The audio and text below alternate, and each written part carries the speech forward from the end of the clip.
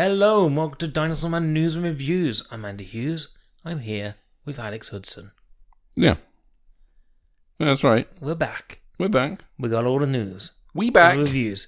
Some people say, hey guys, how do you have so much stuff? And it's because we love you.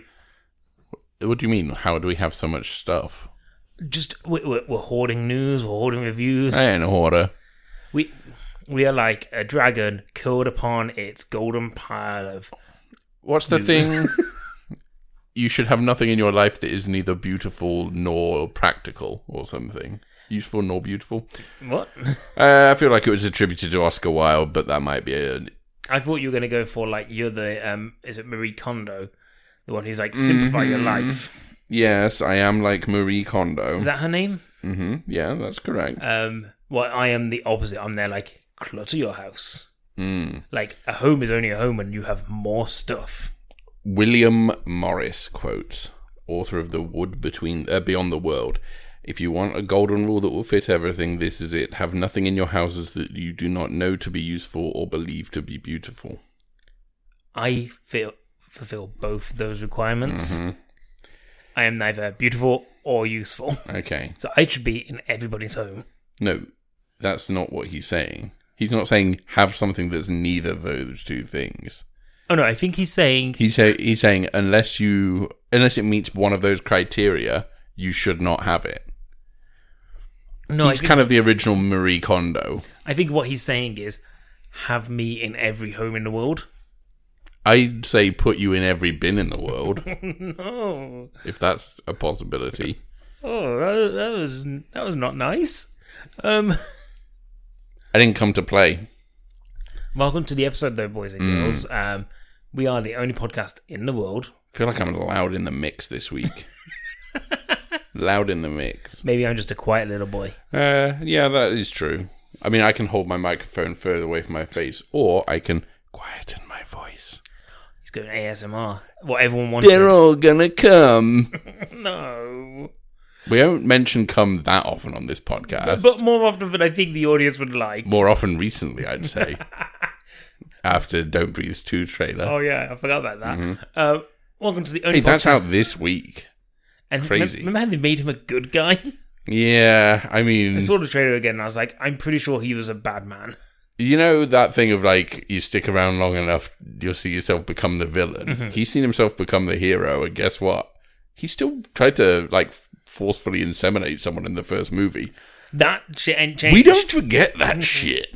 Maybe they think enough... It's very hard to make him a sympathetic character when I think he's a real piece of shit. He is a real piece of shit.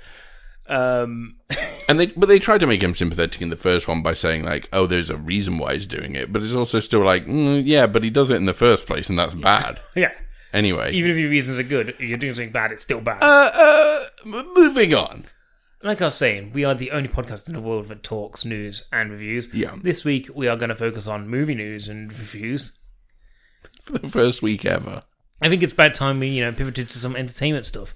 People have been crying out for us to stop talking about the coronavirus. Going to plug this up top as well. Okay.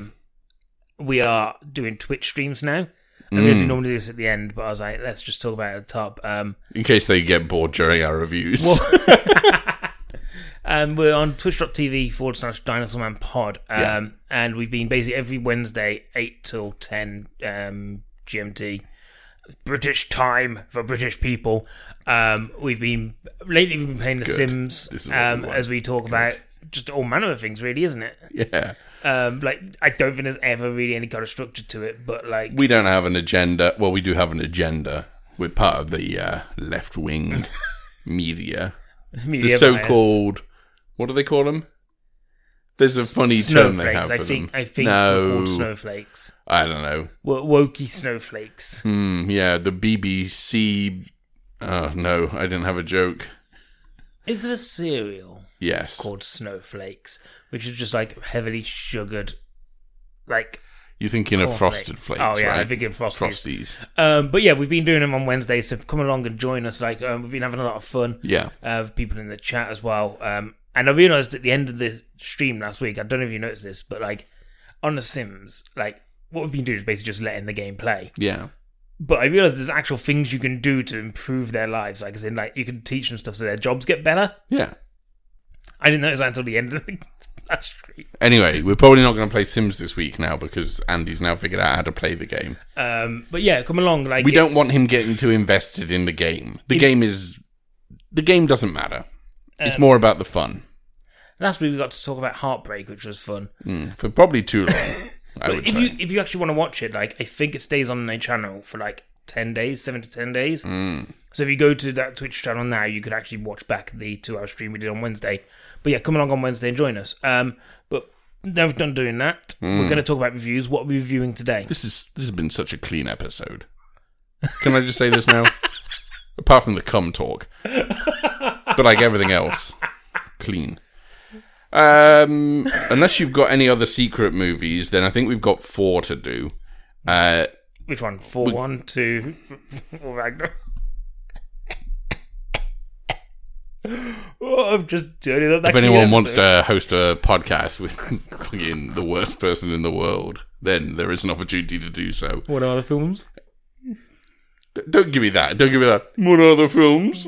We're all waiting. I'm behaving myself. What about you? Fuck you. The Suicide Squad. Yes. Jungle Cruise. Yes. Summer of Soul, or When the Revolution Could Not Be Televised, and Some Kind of Heaven. So, okay. Before that, no secret films. Before that, we must talk movie news. But before we talk movie news, we must take a little jaunt down this alleyway they called Gaming Minute. Mm-hmm. Remember when Gaming Minute used to be a minute and no more? Well, it's going to be a minute or no less now. It's going to be exactly 1 minute. Okay. Bleep, bloop, bleep, bloop, bleep. How much of this minute is just a theme song? About 50 seconds. Woman pays her husband with video game hours after he finishes his chores. I mean, is this not just like a story that has appeared on like Lad Bible for the last, I don't know, 10 years of their inception? I don't know. It was on Reddit, apparently. A woman has revealed that she has to pay her husband for doing chores around the house. When the 27-year-old woman first met her husband, he was a student who prioritized his studies over getting a job. However, once he finished college, he refused to get a job and decided to stay home instead. Whilst this didn't bother his wife, she's at her wit's end now with how little he helps out around the house. And she says all he does is play video games. What a douchebag. In an anonymous post on Reddit, it actually wasn't anonymous. I saw that it was Q who put this from QAnon. Oh, okay. And she said, it's confirming that Q is a woman. My husband doesn't work, doesn't clean, only video games, and he only cleans video games. Blows out the cartridges. Make sure that they can work. I tried talking to him and helping out. Everybody knows that. I was going to say, did you know that like that's actually bad for the video games? Yeah, of course. Like, and I was like, no, that's just a known fact now. We all thought it was a good idea as kids. Yeah, we all saw people doing it. We're like, oh my god, that's cool. I don't think anybody ever told anybody to do it. No, they did. One person did it. Sony told them to do it. They were like, we got CDs. So when this is just like a variation, right, on that story of just like I've heard this story so many times. It's like, oh yeah, I'm sorry, I got bad video game news. You know, but it's that thing, isn't it? Where like, oh yeah, I let my husband watch sports. If he helps me around the house, like he gets like tokens so he can watch sports for an hour. Like it's the same thing.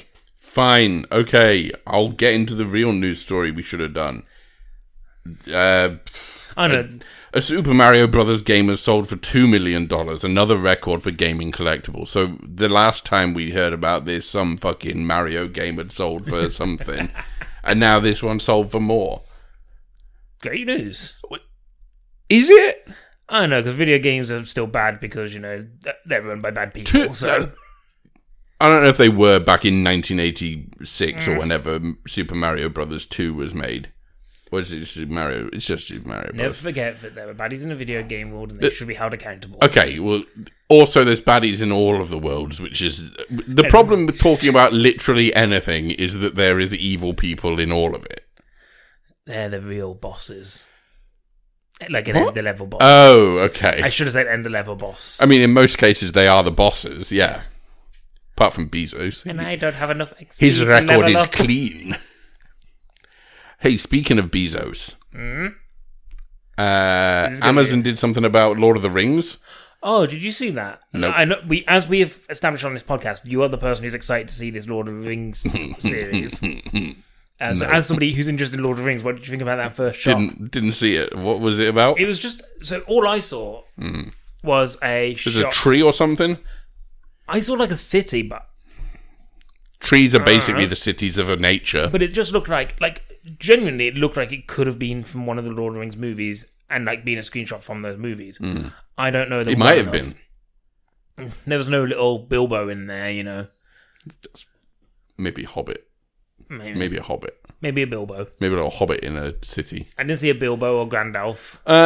Do you think a good mashup would be Hobbit in the City? Like Sex in the City. Oh, it's Sex and the City, isn't it? But Hobbit. Hobbit and the City. And he just walks around and Sex goes, and the Hobbit. I can't believe how good I got fucked yesterday. I've never seen an episode of Sex and the City all the way through. You know what they say about a guy with hairy feet?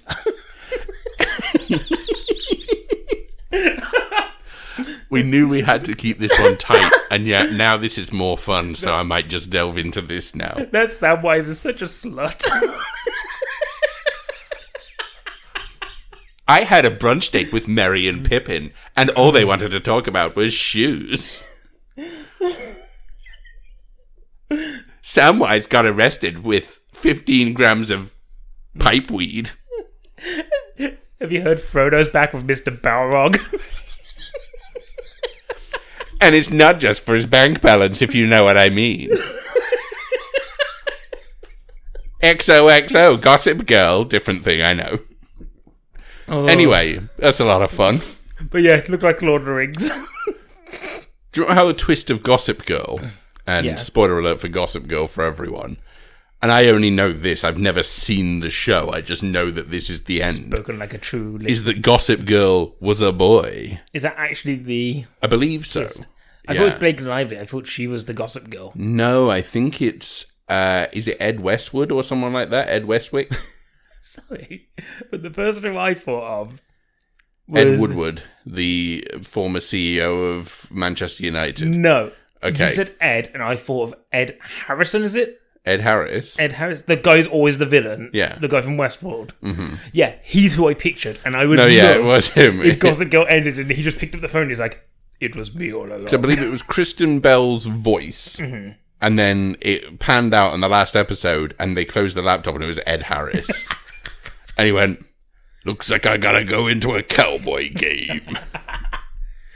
Okay, news. We don't have any time for this now. So We do. We got all the No, time. we don't. We got all the time. The Joasts. The Joasts with the most. Colin and... So Colin and Casey Jost, of SNL fame, and I guess also Impractical Jokers backstage stuff. I love the fact that the main reason we know the Josts is because we saw Casey Jost do some behind-the-scenes stuff on Impractical Jokers.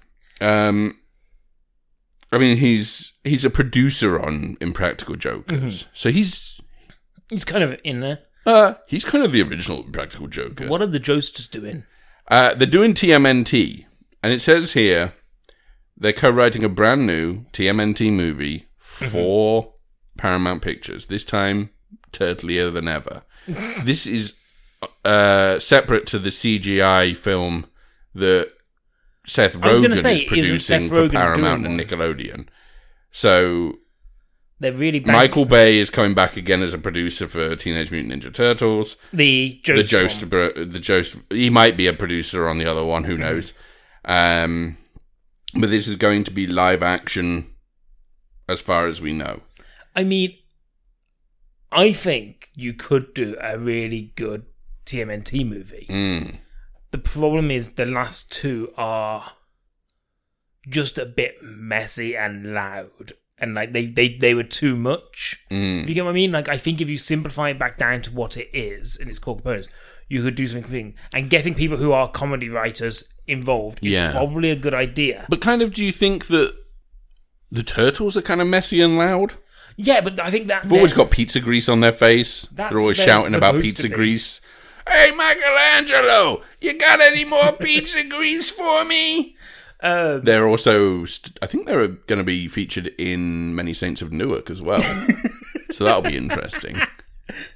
Hey, Tony. They have to cross. Yeah, Donatello. They have to cross the bridge over to New York to visit the TMNTs.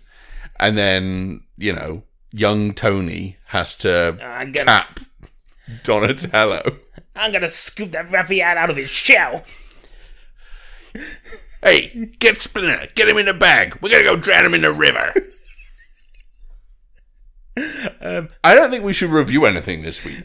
That's how good I think our ideas have been.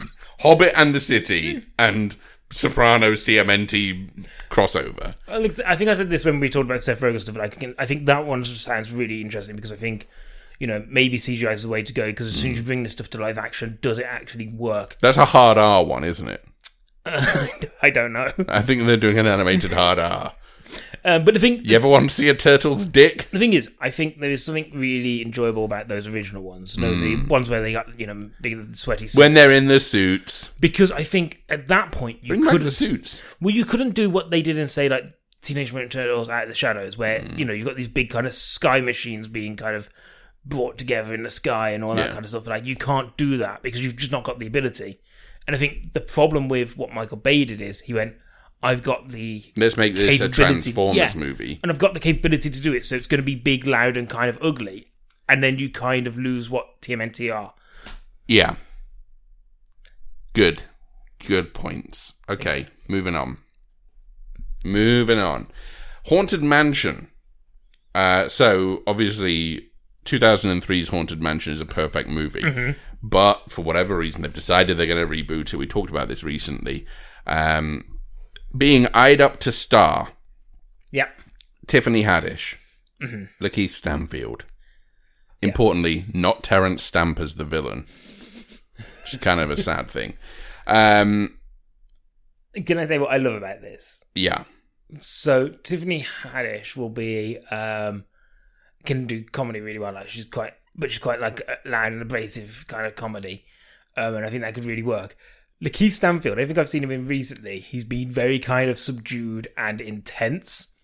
And I really hope that's the Lakeith Stanfield we get here. I don't want to see him go, you know, kind of... Yeah, and then he's going to go back to Sorry to Bother You again. No, I don't want to go Sunday morning cartoon Lakeith Stanfield. I want Uncut Gems kind of stare you out from across the room version of him. So, allegedly, she's going to play a medium who is contacted by Lakeith Stanfield, who is going to be a widower who moves into the mansion with his family. Brilliant. After becoming disenchanted with the supernatural world.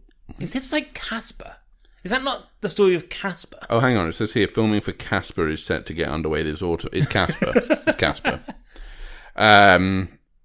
Like, I'm pretty sure that, or 13 Ghosts as well, is a single father, yeah?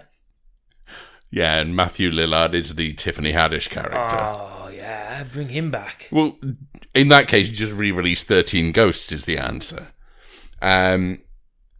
So, yeah, that's that. I don't know, maybe it'll be good. I suppose it won't be as good as the 2003 version, we know that. Phil Evers from Evers and Evers Real Estate, where you'll love your new home for Evers and Evers. Good. Just like little things like that live rent-free in my head. Yeah. Pushing out like really important information like... I don't know trigonometry. A squared plus B squared equals C squared? Or is that Pythagoras? The fuck is this? Sin, tan and cos are trigonometry. No, they're islands in Greece. Come on! It's my tight five. Dan Trachtenberg, who did 10 Cloverfield Lane, is directing a new film in the Predator universe. The title of which has been unveiled this week. It's called Skull. It's 3/4 of the way through filming. So, that happened. Good. The film's main character will be female. Yeah. And I imagine people will not be pleased about this. A lady one? And will encounter a predator on its first journey to Earth. The story will take place in 1692. Predator's Day Out. That isn't real. The story will take place before that in the original 87 film, though. So it could be 1692. Yeah, there's nothing saying it isn't. Salem Witch Trials, but with Predator. Steampunk Predator. No. I got goggles on my hat. Absolutely not. There's a remake of She's All That called He's All That coming out. Yeah, I remember reading about that. Okay. The thing about the Predator thing is... Sorry, I got distracted by a second story. I'm happier that they do a prequel than continuing the Predator film that they did. What Shane Black's one, because that was awful. Oh, no. Okay, so... They're still doing that. Well, here's something that... I've just read further down in the statements that have been made. So who is this who's speaking? Let's find out. Film's producer John Davis has said, it goes back to what made the original Predator movie work. It's the ingenuity of a human being who won't give up, who's able to observe and interpret, basically being able to be a stronger, more powerful, well-armed force. It actually has more akin to The Revenant than it does to any film in the Predator canon. Woman gets mauled by Predator. You'll know what I mean once you see it. You can use your imagination. It is early. I don't know what that means. There's dots.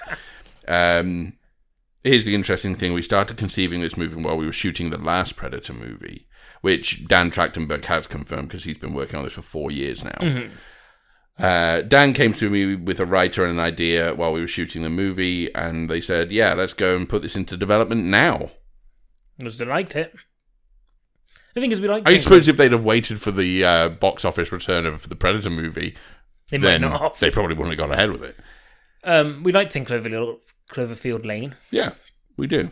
That's really fun. Good movie for 90 minutes, and then shits the bed the last a little bit. 10 minutes are bonkers. Finally, Scarlett Johansson, the big news story, is married to Colin Jost, who's going to be writing the Teenage Mutant Ninja Turtles film. What do we think about the Turtles? I think they're going to be in the many states in Newark. I actually do hear that might be true. It's all one big loop. Anyway, his wife's got a lawsuit going on. You wouldn't believe what it's about. So Scarlett Johansson is suing Disney for breach of contract after it streamed her superhero film Black Widow at the same time as its cinema release. Yeah. Now, what's interesting is I've done a bit of reading up into this. Apparently, her representation first explored the idea of suing them in 2019, which makes me think that there was the plan to release this on Disney Plus back then. Yeah.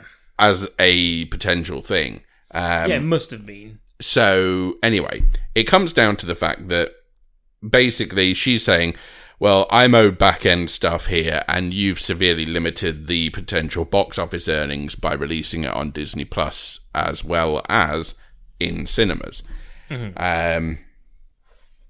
And yeah, she understood the term theatrical release in their contract to mean a window of time would pass before it would be streamed.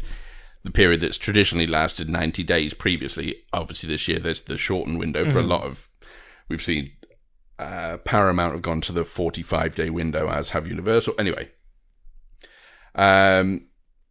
so she's suing them for breach of contract. They've come back and said, well, we've honoured it because we've released it in cinemas. It just so happens we've released it this way because this is the right thing to do right now.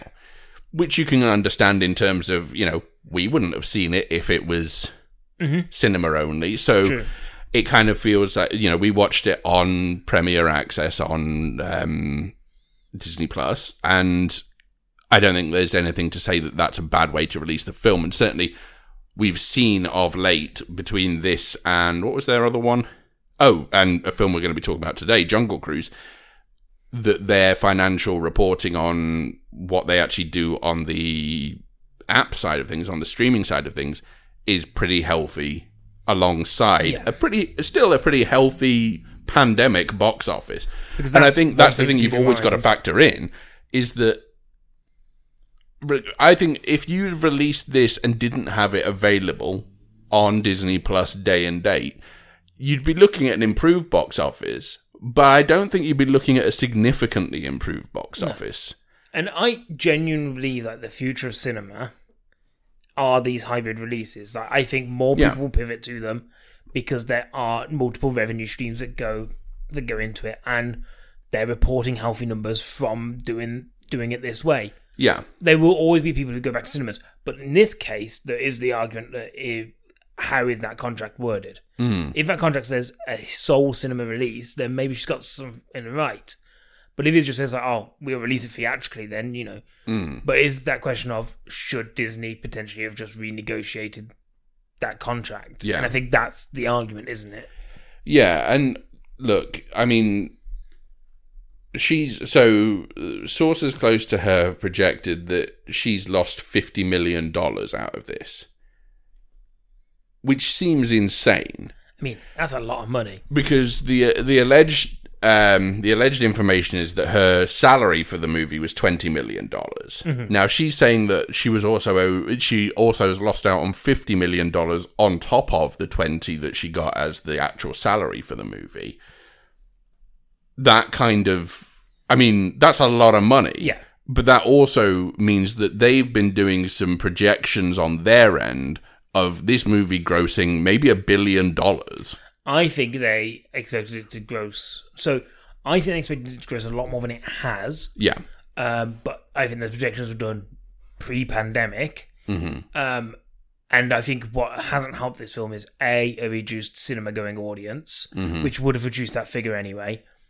And B, the fact that like it was then pushed back, so it's no longer in that kind of like catching on the fire of the Avengers movies had just ended. Yeah. I think, you know, it's a shame because a lot of the actors are doing this now where they have this clause in the contract that basically says, I get a back end of the profit. And they take a reduced wage, and basically it came from, you know, Robert Downey Jr. did it to incredible effect, didn't he? Where he's like, I take a reduced wage and I get a back end of the profit. And a lot of the Marvel actors, especially with these solo properties, are going, maybe that's the way to do it because we know these are going to make money. Yeah. So it is a real kick in the teeth when you've done that and you don't get the Marvel books that come through the door. Yeah, I mean, to date, the movie has made globally $348 million. I think in a if you remove the streaming aspect of it, but you still keep the pandemic aspect, you're probably looking at something more towards 500. Yeah. I don't know if you necessarily get there, but I think you get something close to that globally. If you're looking at pre-pandemic numbers, you're probably looking at 700-800 maybe. I don't think you're topping out at $1 billion, but maybe. I mean, you never can really overestimate the power of the MCU pull. True. But it seems, I mean, I think both sides have probably got a fight here to be fought. And that this will probably end up being a settlement for an undisclosed amount of money that will be much less than 50 million, I predict. But probably a considerable, you know, you wouldn't be surprised if she walks away with $20 or $30 million. Yeah. And if rumours are to be believed, well, in fact, if their actual reporting is to be believed, I think they made $35 million opening weekend on Disney Plus. Oh, $60 million in Disney Plus on the opening weekend. What's interesting is, though, that I know certain people who still love the Marvel films and still want to see them all, who haven't seen this film at all currently, because they don't want to go back to the cinema just yet. And they don't really want to pay that premium price on Disney Plus. So they've kind of just done kind of what we did with Raya and the Last Dragon, when they've gone, it will come to Disney Plus in a few months' time, I'll watch it then. Yeah. And I don't know whether that's just a changing attitude of cinema going now. Maybe. Yeah, I mean, this will be available for free, I would imagine, by the end of the year, in time for Christmas. I don't know if you have this in front of you, but I'll ask you the question anyway. What's the top box office figure of this year? Like, what's done best so far? Because I'm interested to know what that ceiling looks like right now. So, box office, international charts, 2021 worldwide. Okay. So, you're going to have to just wait for me here while I do this. So, worldwide, there are a couple of Chinese films that have grossed huge numbers because obviously their box office opened back up, their cinemas opened back up much earlier. Tell me, like, American. F9 Fast Saga is still number one of American studio releases. That international worldwide box office of $643 million. Okay. So, Godzilla vs. Kong, $467 million. So even looking at that Fast and Furious, like the last one of those almost broke $1 billion. I thought it did, didn't it? Did it? I know it definitely did less than 7 anyway. Maybe I'm thinking of 7 doing it. 7 did stupid numbers, but even then, so you're not. I don't think you're going to get those films that do those kind of numbers. So you're going to see a smaller box office return. Yeah. Like I said, I do feel sorry for it because this was your solo movie and this was your last Marvel. Your payday. Farewell to Marvel. Yeah. I suppose that's the more important thing is that it was the last payday of the Marvel contract. 1.23 billion for Fate of the Furious. Okay. So, it did well. But, I think $643 million from F9 from a franchise that is so well established and, similar to the MCU in terms of the numbers it pulls into, if you exclude Endgame and Infinity War. I think you'd say that's, there's comparable numbers in terms of that franchise, in terms of how much that pulls in. But, Godzilla vs. Kong has been out since March and is still playing in cinemas because there's not really, there's been more stuff released, but still. And that's only at 467 million. Black Widow probably might catch that if it keeps around for a little while. And I think you'll see films stick around for a little bit longer, won't you now? Yeah, but no one really predicted certain movies to do as well as they've done and certain ones to do as badly as they've done. I think Cruella seems to have surprised people by actually pulling in an audience. Mm-hmm. And obviously that still had that hybrid release. And then there was the stories about Emma Stone potentially suing on that. But 230 million for Cruella, it's not a bad box office return. It's not great, but it's not bad. I mean, when you put everything into the context of this pandemic, it changes everything. Mm-hmm. Because the same metrics you used to measure those things previously cannot be applied anymore. Because there's so much of a disparity between that. Like I say, for me, I think... when Tenet opened up and just didn't really do the business anyone was hoping it would do, when a Christopher Nolan movie that's sort of reopening the box office can't have that kind of pull, you have to appreciate that anything that comes out, regardless of what franchise it's attached to, regardless of what your projections are or what your team have decided you'd be owed for it, I think anything has to be taken as a win at this point. Well, that's because we all decided with Tenet we were going to reverse the box office. So this time... it's actually working towards negative numbers. But yeah, I think it basically comes to a fact of they need to start putting this kind of thought into the contracts they give out because, like I say, I see this as the future of cinema. Like, I think a lot of people enjoy having day and date at home. Yeah. Like, being able to go, okay, I paid this much money and, however much it is, it is a good chunk of change. I pay this and I'm able to watch something straight away at home. I kind of want that to stay around. Obviously, we will let you know if anything else interesting comes up from this. But shall we move towards... We got some trailers? Yeah, if you want. We can talk about them briefly. Trailers. Okay, Venom 2. Just Venom, Let There Be Carnage. I don't even think it's called Venom 2, is it? It's just called Venom, No, I think it's just called Venom, Let There Be Carnage. So this had a trailer. I haven't seen the trailer. You've seen it. I've seen the transformation. So, yeah, the second trailer came out and it just showed a bit more carnage. Right? It showed a lot of the film, I feel. And this is the big Sony problem, which is... If you want to go into this film not really knowing what's going on, don't watch the trailer because... I feel like that's the big problem with every film, though. I think so. What is it? I mean, Disney for is it Black Widow showed the last scene of the movie. So I think it's Free Guy that's coming out obviously next week or something. And apparently, from what I've heard, is like those trailers give nothing away, despite there being so much trailer and so much stuff out. Apparently, it's just not giving much away. Yeah. But Sony obviously are notorious for just basically giving you their film. And this Carnage trailer does give a lot. I think one of its problems is a lot of the action is taking place at night again, which is just a way of masking kind of CGI and stuff. And it makes it difficult to follow the action, which is a bit concerning. Yeah.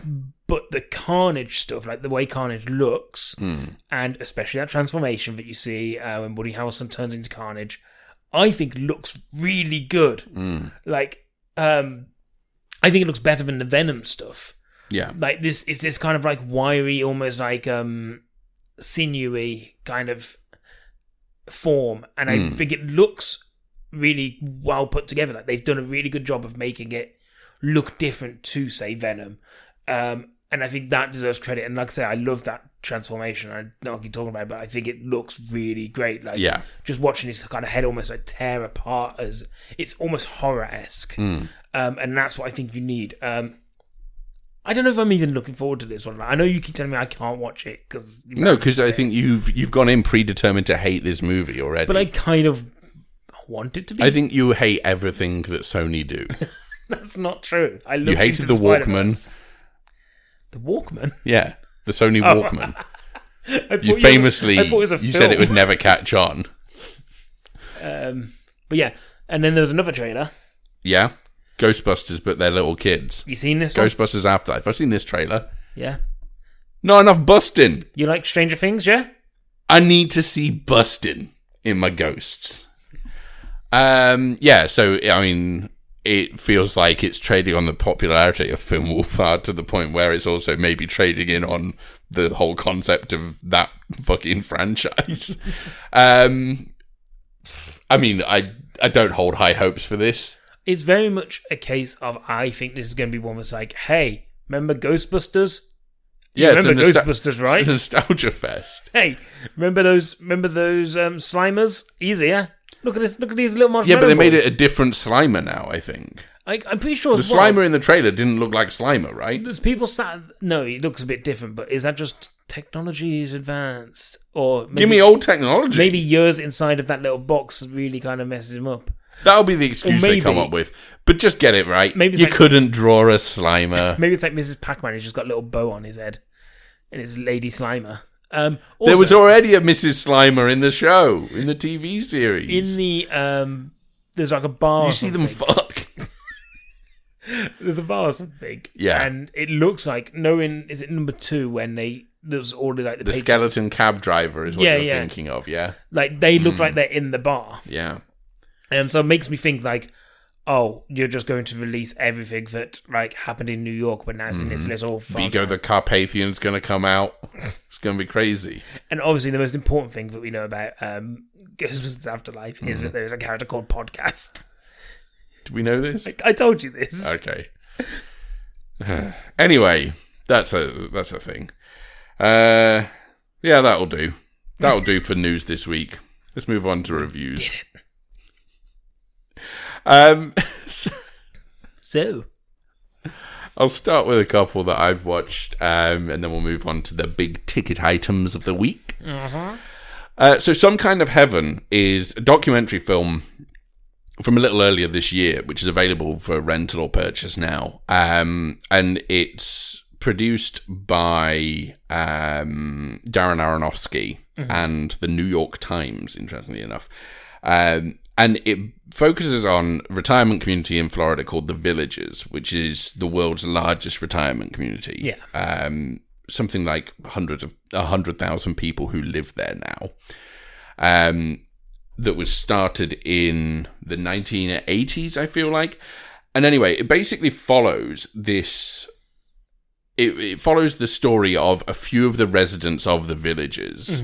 So you've got a married couple who've been together for 47 years, who are experiencing a sort of new dimension to their marriage because since moving there, the husband has decided to get to make the most of his remaining years and get into recreational drug use. Yeah.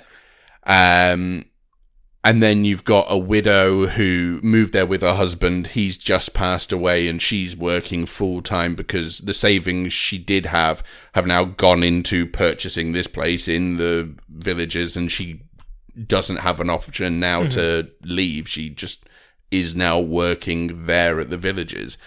And then another guy who he's decided that what he wants is he wants to find a nice, rich, beautiful woman to settle down with for the remaining years and make his life as comfortable as possible. So he's driven his van from California over to Florida to try and find a wife. And he's having difficulty doing so. And it follows them sort of during a period of a few months where they're going through all of these tribulations, and it kind of unpicks this idea. So there's there's this sort of montage at the beginning of Talking Heads where they're saying, it's a beautiful place, you're never bored. If anyone tells you they've come here and they've been bored, then they're just not doing it right, because there's everything you could ever want here. You know, there's like hot air ballooning sessions, there's acting classes, there's cheerleading classes, there's precision golf buggy driving. There's everything you could possibly want. And this is described as the Disneyland for retirees. So why is it that there is this thing under the surface where there is this really profound sadness, I think, to a lot of these stories, mixed in with elements of hopefulness, and the whole thing is sort of filmed in a very... It feels almost fantasy-like. It feels like it's kind of filmed through this lens of not being quite earthly, like it is God's waiting room. Okay.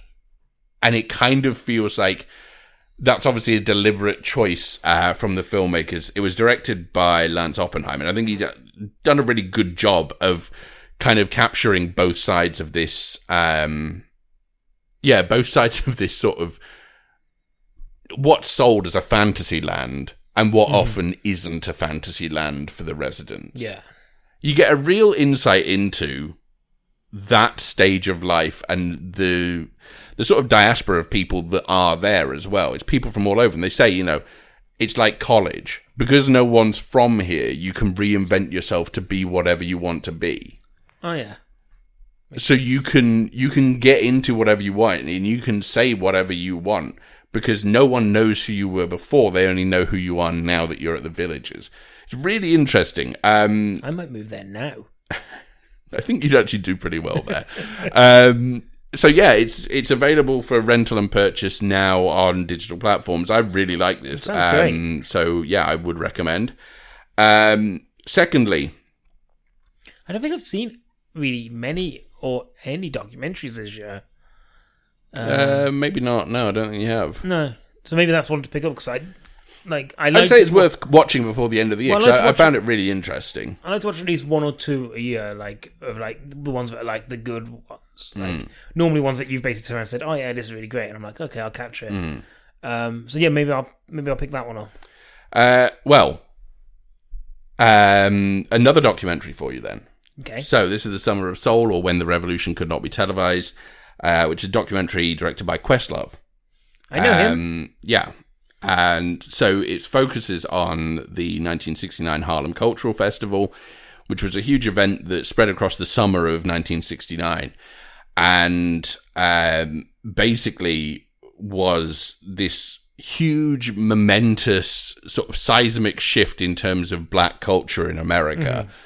And yet, because it happened at the same time as Woodstock did, it got absolutely no real coverage past the time it was happening in. Yeah.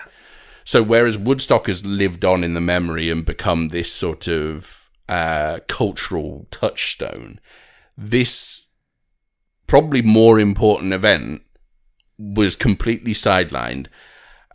So basically the story of it was that they were putting on this festival and they booked in all of these acts, really big acts, you know, people like Stevie Wonder, Gladys Knight and the Pips, Nina Simone, The Fifth Dimension, Sly and the Family Stone, a really good lineup.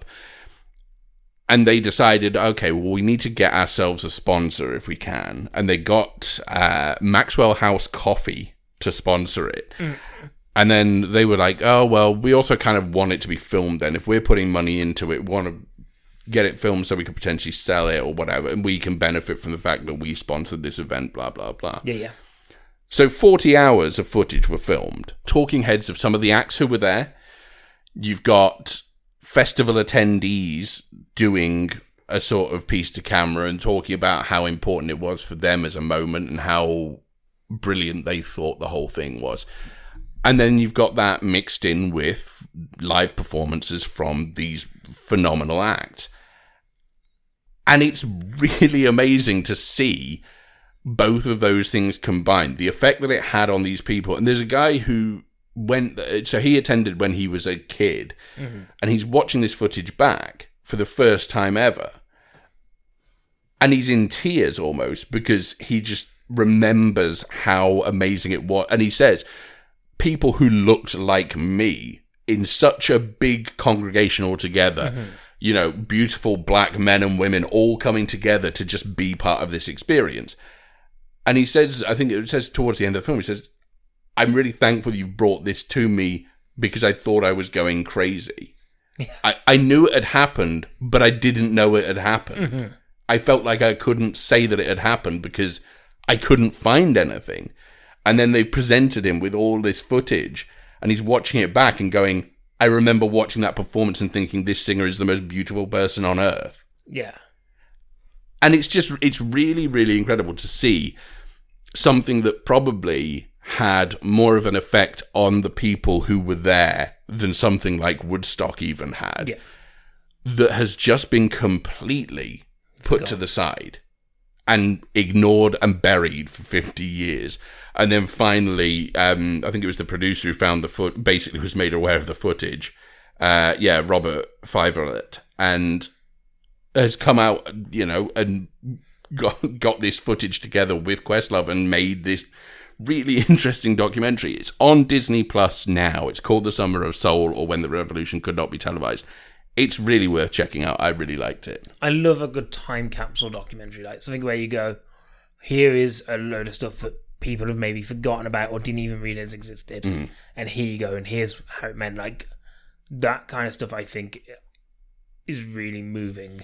Yeah, I mean, the footage itself, the restoration job they've done on it is incredible in terms of being able to, really get some top quality audio and visual out of it, despite the fact that this is footage that's been sitting in a basement for 50 years. I think they've done a really good job, and I would recommend that. So that's on Disney Plus now. Do you want to talk about The Suicide Squad? The Suicide Squad. Sure. Suicide Squad is the James Gunn pseudo sequel to David Ayer's Suicide Squad. Like, it is a sequel, but it's one of those that you definitely don't need to know anything about the original plot. There's certain things that it would probably help to know. But basically, the Suicide Squad are a group of criminals who are all in Belle Reef prison, who are put together by a shadowy leader of the prison called Amanda Waller, to go and do a mission that has utmost importance to the American population and worldwide. Yeah. So they go to Corto Maltese because there is a project there called Project Starfish that they need to basically destroy all evidence of. And she sends in the Suicide Squad, and they go and do squad stuff. Last week, I think it was, we went over the entire members of the Suicide Squad. Main ones to probably know are Bloodsport, played by Idris Elba, Peacemakers by John Cena, Harley Quinn's back in this, Margot Robbie, Joel Kinnaman's Rick Flag. There's a whole mixture of people. I really enjoyed this. I thought this seems to be the film that James Gunn has been building up to, because it uses all the sensibilities that he's got and all the stuff that he does. And sometimes you watch something and you go, that's got James Gunn's comedy in there, but I don't think it's got his edge. And you might watch something, say, like Brightburn, where you go, okay, that's got his kind of edge to it, but I don't think it has anything else of him. This seems to knit a lot of those component parts to it. It is funny at times. It starts out a little bit, I think, a little bit kind of wishy-washy, as it kind of just tries to get kickstarted itself. But when it gets going, it's really kind of fun and enjoyable. It has that humour to it, and it doesn't always land, but when it does, it lands really well. It definitely has some gore to it. There's a reason this is R-rated, and there's definitely shots in there and there's almost shots that are beautifully gory. Yeah. There's one in one of the trailers. It was a Red Band trailer of King Shark tearing a man in half, and it's almost like you are using gore, but you are using it artistically at times. but also you're not afraid to just be like, okay, yeah, there's blood here and there's people being beheaded and all that kind of stuff. Like, you're not kind of going to go, we're going to tone this down. Yeah. And actually, for something called the Suicide Squad, he really draws into the sensibilities of the fact that, like, these people are in danger all the time. And there is a genuine thing, like, as you go through, you're like, I don't know who's going to make it out of this. Like, even the people, like, you think those on odds-on favourites to make it to the end, you then go, oh, actually, I don't know if you are. Yeah. Like, there is a chance, like, anyone could go. There's some really, really funny moments in this that, like, I think is really simplistic humour that, like, he does very well. But it's also real moments of heart as well. I think James Gunn might be the first person to really get Harley Quinn in a way. I think there's moments in Birds of Prey where she works. But in this, I think he... Do you mean since the Batman animated series? Yes. Yeah. I mean, because that was when she was introduced, wasn't it? Because she was made for that by Mark Bernardin. Yes, sorry. I mean, like, in these live action films, like Margot... Because I think in Margot Robbie, you've got somebody who really plays this kind of great version of Harley Quinn. And she really gets the kookiness and this kind of, like, but also sincerity to her. And I like the fact that she's this character who, like, basically she comes into this film and Captain Boomerang goes to her, hey, Harles, what you doing back here? And she's like, did this, got arrested, ended up back here. And you're like, yeah, of course she did. Yeah. And she's the kind of person who could literally just flit into any DC movie and be like, oh, of course she's here.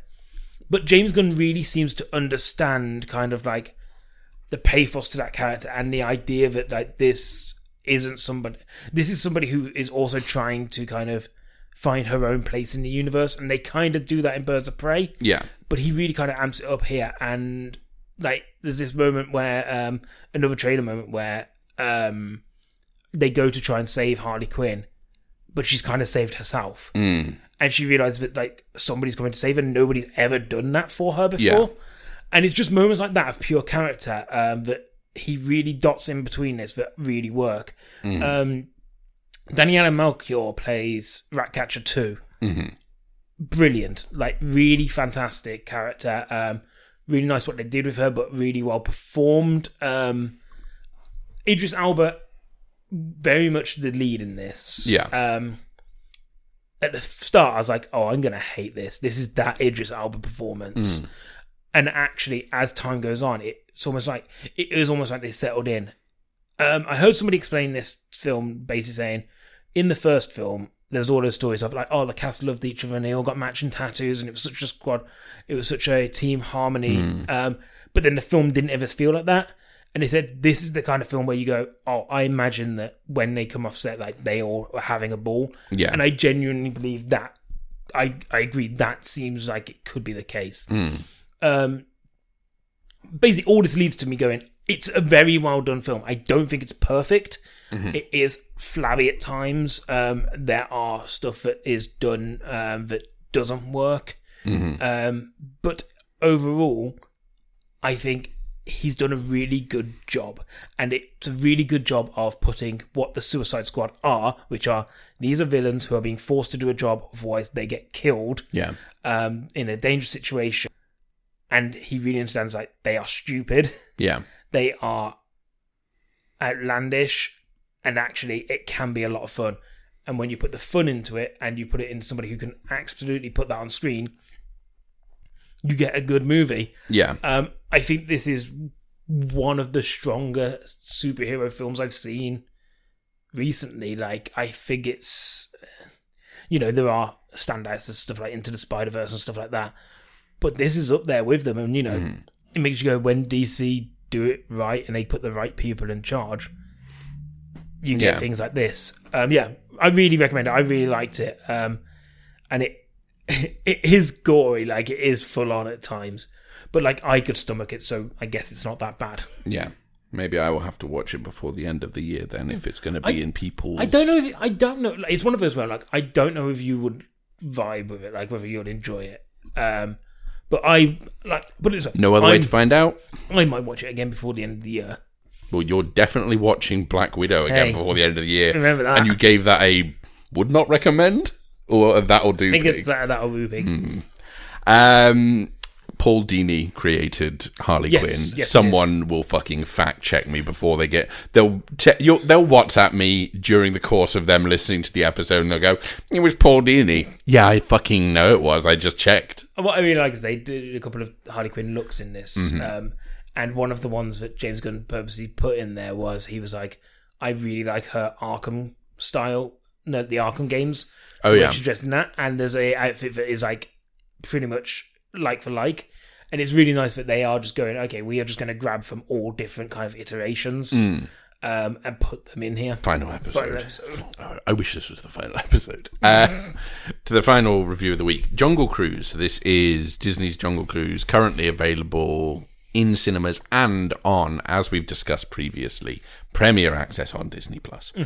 So, after the success of Pirates of the Caribbean, why not turn more rides? Well, and of course, Tomorrow World or Tomorrowland or whatever it was. I like Tomorrowland. Why not turn more rides into films? And of course, the thing about the ride itself, I'm pretty sure it was inspired by the African Queen. Yeah. So it's a film inspired by a ride inspired by a film. We've come full circle. So the story is Dr. Lily Houghton's adventures with her brother McGregor. They go to Brazil to find a MacGuffin plant called Tears of the Moon, which can cure any ill. Yes. But is it a myth or is it real? One man might be able to help them find out. He runs the Jungle Cruises, thankfully. And by the size of him, I'd say he runs the Jungle Bruises as well. Okay. We've all had a lot of fun here. So this is Dr. What's his... No, hang on. No, not Doctor. Captain Frank Wolf. Mm-hmm. A sort of man who seems to be bigger than life, I would say. Bigger than any normal person should be for a man who apparently doesn't eat. So he runs Jungle Cruises in the Amazon, and guess what? They need to get down the Amazon and find this thing. Mm-hmm. So who might take them? Will it be him? I should hope so. It'll be him because he's on the poster. So the film then becomes a swashbuckling adventure. Yes. Of epic proportions. Mm-hmm. There we go. I think that's just The Rock we're talking about there. So Emily Blunt as Dr. Lily Houghton, Dwayne Johnson as Frank Wolf, and Jack Whitehall as McGregor, the brother. They encounter various baddies along the way. Mm-hmm.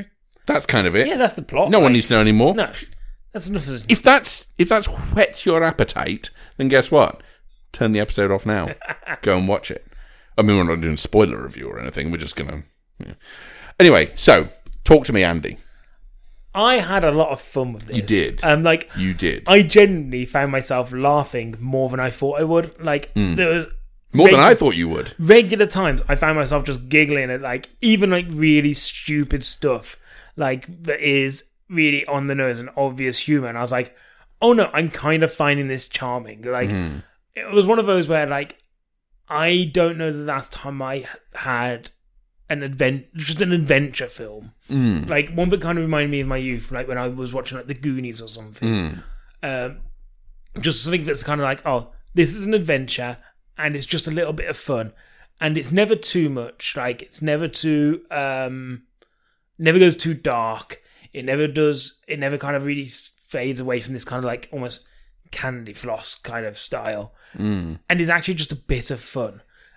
And I kind of really... I don't know if I was just in the mood for it, but I really enjoyed being in that adventure. I really liked the interactions between Dwayne Johnson and Emily Blunt. Mm-hmm. There was one joke that I really couldn't stand, and they just kept going back to it, which is the whole pants thing. He calls her pants because she wears pants rather than a dress. It's funny because she wears pants. But it's said 400 times, and it's a term of endearment by the end. Yeah, but it's almost like they were kind of hey, wink, wink, nudge, nudge. Skippy, that was funny. Remember Skippy? But I do think a lot of their interactions are really nice. I think Jack Whitehall is really good in this, and I think he is a really nice comedic foil to the other two as well. When you've got action hero Dwayne Johnson, like, you kind of want somebody who can be, like, it's almost like the Kevin Hart role in a Jumanji film of, you have somebody who can be a lot more kind of like kooky and a bit more fun. And I think Jack Whitehall does that role really well in this film. And I kind of like the adventure aspect of it. I think, it's not perfect, but I really enjoyed it. Like, I had a lot of fun. I wish that I had the same experience. So I don't know if it was just a case of I wasn't in the mood for it. But I don't think that's the case. I think the problem for me stems to the point that I get what it is, and I understand what it's trying to do. I don't think it's wholly successful in that aim, but I get what it's trying to do, which is be this sort of adventure film that's a good time. The problem is none of it really felt... I mean, none of it felt of any consequence to me anyway. And I'm not saying that everything needs to be emotionally deep and meaningful. But, I mean, none of it really felt like any of it... I mean, I nearly messaged you when I was in bed after watching this, because I was just thinking... I had this thought where I just went, it is bonkers, the stuff they try and put in there. And, like, the stuff that they try and make part of the film that completely doesn't sit within the film. Yeah. And I was really tempted to just message you and say, it might be the most insane movie of the year. And I've seen some weird stuff. The amusement park's still pretty fucking weird. I think this is weirder than that.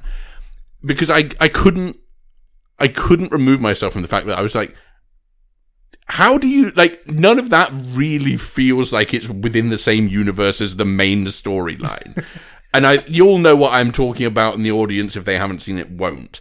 So I'm not going to spoil anything for them. But anyway, back to my problems with the film in general, which were that I'm still unconvinced that Dwayne Johnson is this type of movie star. Yeah. I didn't think he was good in this, and I didn't feel like he was engaging in the same way that he can be in something much more action-orientated. I think that's his thing. Is it because he's an impossible man and put him in something that's supposed to be like... 100%. This is the problem, is that... Put him in a skyscraper and I'm like, I can believe that man exists. If the movie is he has to punch a skyscraper, then yeah, I get it. If he's... The Rampage, perfect example of a film where Dwayne Johnson works as Dwayne Johnson. You put him along with other gigantic animals... Yeah, the problem with Rampage... in a city, destroying the city. He made the creatures look much smaller by having him stood next to them. And the issue with this is that if I'm trying to buy into this guy being a real person, I can't do it because I don't believe this person exists. And I think the issue is... Dwayne Johnson will just keep on getting cast in everything. I get it. Something like Black Adam, I understand why he's there. It's a superhero movie. Yeah. He's basically a comic book character. I can understand that. This is the kind of film you kind of want, almost like the next level down from Dwayne Johnson of realism, of like Chris Pratt. Yeah, someone like Chris Pratt, or even someone like Jason Statham, who doesn't have an impossible physique. Oh, I would love to have seen Statham. Like, I would 100% love to see a Statham do this. I want the river cruise. Yeah, it'd be good. Might be good. They might meet a Meg. In all this time, Megalodon. Just look, punching impossible dolphins. So that's a primary issue with the film. Yeah. The second issue is we've watched The Mummy this year. We've rewatched the 90s version of The Mummy, the Brendan Fraser one. And the problem is it ruins a lot of adventure films because it is perfectly balanced between the sort of adventure stuff, the comedy stuff, the fact that Brendan Fraser is an impossible man. He's a real person. I think Brendan Fraser is like... That version of Brendan Fraser is like the perfect action hero. And I can't remember who talked about this, but basically the fact that he is a man who was not afraid to make himself look stupid. You need a goofball. Yeah. Who's able to do that. And I don't think Dwayne Johnson is that person. And I think that if you watch something like The Mummy and you go, this is great adventure fun... I just felt like watching this was just like, I'm watching nothing. And I never thought that I would pine to be watching Pirates of the Caribbean. That first one is great. And yet, I found myself going, this is like a tenth of that movie, and I didn't particularly like that movie that much. I think the first one's fine, but it's, but I was watching it and I was going, all of the effects in this look terrible. There's some there is some really ropey stuff in here. And I'm like, I think the Pirates of the Caribbean stuff looks better than this. I think some of the Mummy stuff looks better than this. And that's 90s CGI. And I got to the point with it where I just went, I don't think it's hitting on any level. I didn't think I found any of the performances particularly engaging. I think Jack Whitehall's probably the best of the three, but even then I wasn't engaged. And I just kind of got to the point where I just went, is this just a nothing for me? For me, it's candy floss film. Like, it is that thing of, like, you eat candy floss and it just dissolves in your mouth and you're like, oh, that was something that was there for a minute. Like... But I wonder if this... fine, it works for the audience, probably, I imagine. But I can't imagine a world in which I would rather watch this than any other adventure movie that I've mentioned today. I think maybe I just want another National Treasure movie, and anything that gets me close to feeling how I'd feel when I watch National Treasure. Well, but this is the thing. National Treasure, I would much rather watch National Treasure. I don't like National Treasure. National Treasure is great, and so is National Treasure's Book of Secrets. The one thing we haven't mentioned that I think before we wrap this up we have to is Jesse Plemons pulls out a great impression of Christoph Waltz. Look, Christoph Waltz turns this movie down. We know that. He must have turned it down because I think this part was written exactly this way. And even with the inflections of the voice. It says in brackets next to his character name, is Christoph Waltz in mannerism and speech. So Jesse Plemons plays a German prince who's, I believe, supposed to be the son of the Kaiser or something, and he's trying to win the war for Germany by getting this and turning it into a weapon somehow, making him live forever. I don't know. He's going to, which is going to help Germany win the war. Anyway, he pulls out his best sort of Christoph Waltz impression. The best thing is in this film you get over-the-top Jesse Plemons and over-the-top Paul Giamatti, and that's... But here's the thing, is that the over-the-top Jesse Plemons was not consistently over-the-top. Sometimes it just felt like it was just like a very subtle performance by him. And then... other times he starts singing while he's shooting birds or whatever. I mean, he was having fun. Well, that's fine. But I didn't enjoy that performance either. And I just sat there going, I'd rather watch Christoph Waltz do this. Well, you basically were. Yeah, but I would rather watch the actual Christoph Waltz do it. If you closed your eyes, I'm pretty sure you would believe it was Christoph Waltz. Yeah, maybe. He didn't turn it down, we know that. We looked it up on Wikipedia. It said nothing of him. Anyway. You would recommend. I enjoyed it. I would not recommend. But now you're making me think that I'm... I'm delighted that you had that experience because it shows that this clearly works for a market. I'm not quite sure what the market is. You, probably. But I wonder how many people it works for that it didn't work for me. I think maybe I'm in the vast minority on this. I think I was just in the mood for adventure. I think you make I was in the mood for adventure. You're never in the mood for adventure. My swashers were not buckled. I think you make a very good point about Dwayne Johnson and whether or not you can keep putting him in movies like this when I think he works in very specific contexts. He's the most unbelievable thing in a film of unbelievable things. Like, there is a reason that in The Other Guys, he dies early doors as a super cop. Yeah. Because he can't exist in that film if that film was about two regular guys and he took the Mark Wahlberg role. He couldn't. He works in Jumanji because he's a video game character that is built to be this impossible thing. And Rampage, he's basically still a video game character, He wrangles gorillas for a living. There are very specific contexts where he works. Yeah. And I don't think that Hollywood is understanding of that. I think he still pulls people in, so fine. Yeah, he makes money. They'll keep on putting him in as long as he keeps making money. But I think they need to be careful about that because, they don't need to be careful. No, but as an audience member, I just felt like, this isn't real. Yeah. And I appreciate a film with sort of zombies in it isn't supposed to feel real necessarily, but still, it would be nice. Anyway. Should we wrap things up? Yeah, 100%. Thank you for listening, though, guys. You're welcome. Let us know what you thought. Which side are you on this Jungle Cruise dynamic? Let us know on Twitter at DinosaurMan15 is the best way to contact us.